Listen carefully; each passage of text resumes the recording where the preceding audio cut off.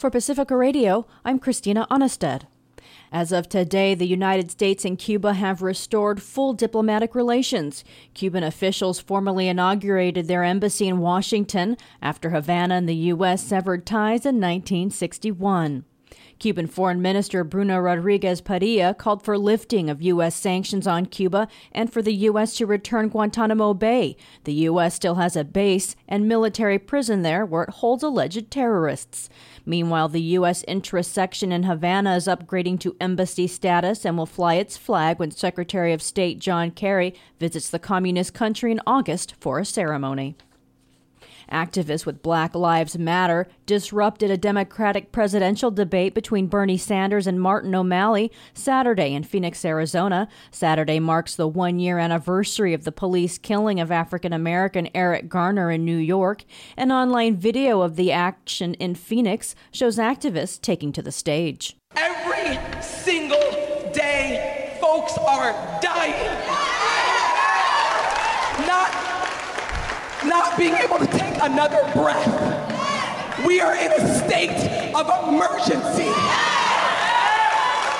We are in a state of emergency. And if you don't feel that emergency, you are not human.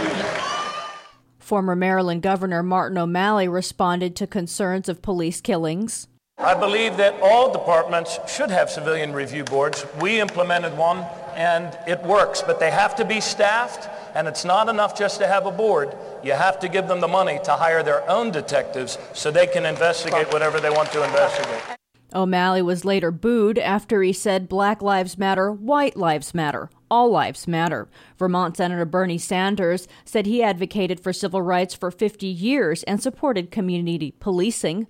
We need fundamental reform in police departments all over this country. I was the mayor of the city of Burlington, and what we moved toward was community policing, where police officers are part of the community and not seen as an oppressive force. And we've got to do that as well.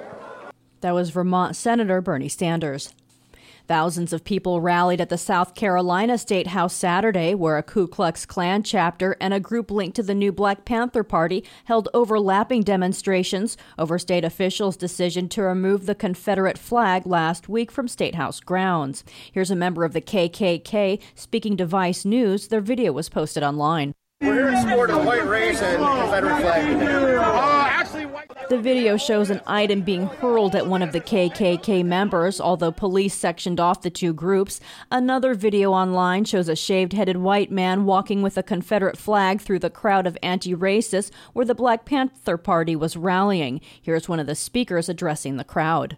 They wave the flag, but what they're telling you is the condition of their heart, the sickness, the racism.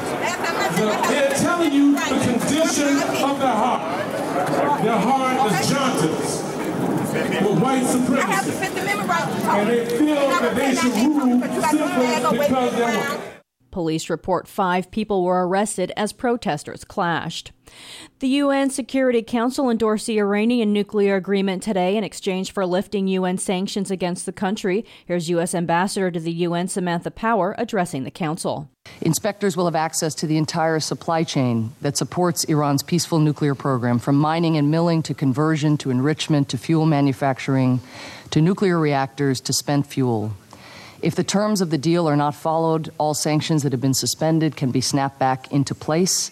And if the United States or any other JCPOA participant believes that Iran is violating its commitments, we can trigger a process in the Security Council that will reinstate the UN sanctions.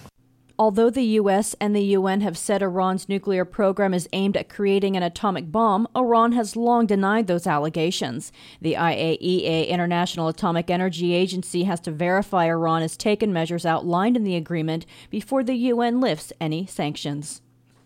Greece began repayment of its debt to the tune of 2 billion euros owed to the IMF, International Monetary Fund, today. Banks also reopened after more than 3 weeks, but strict limits on cash withdrawals remain in place at 60 euros per day or 420 euros per week. Greece has implemented austerity measures in exchange for a $96 billion bailout to repay its European lenders. Those austerity measures include an increased sales tax on many basic goods from 13% to 23%. I'm Christina Onnested. You're listening to Sojourner Truth on Pacifica Radio.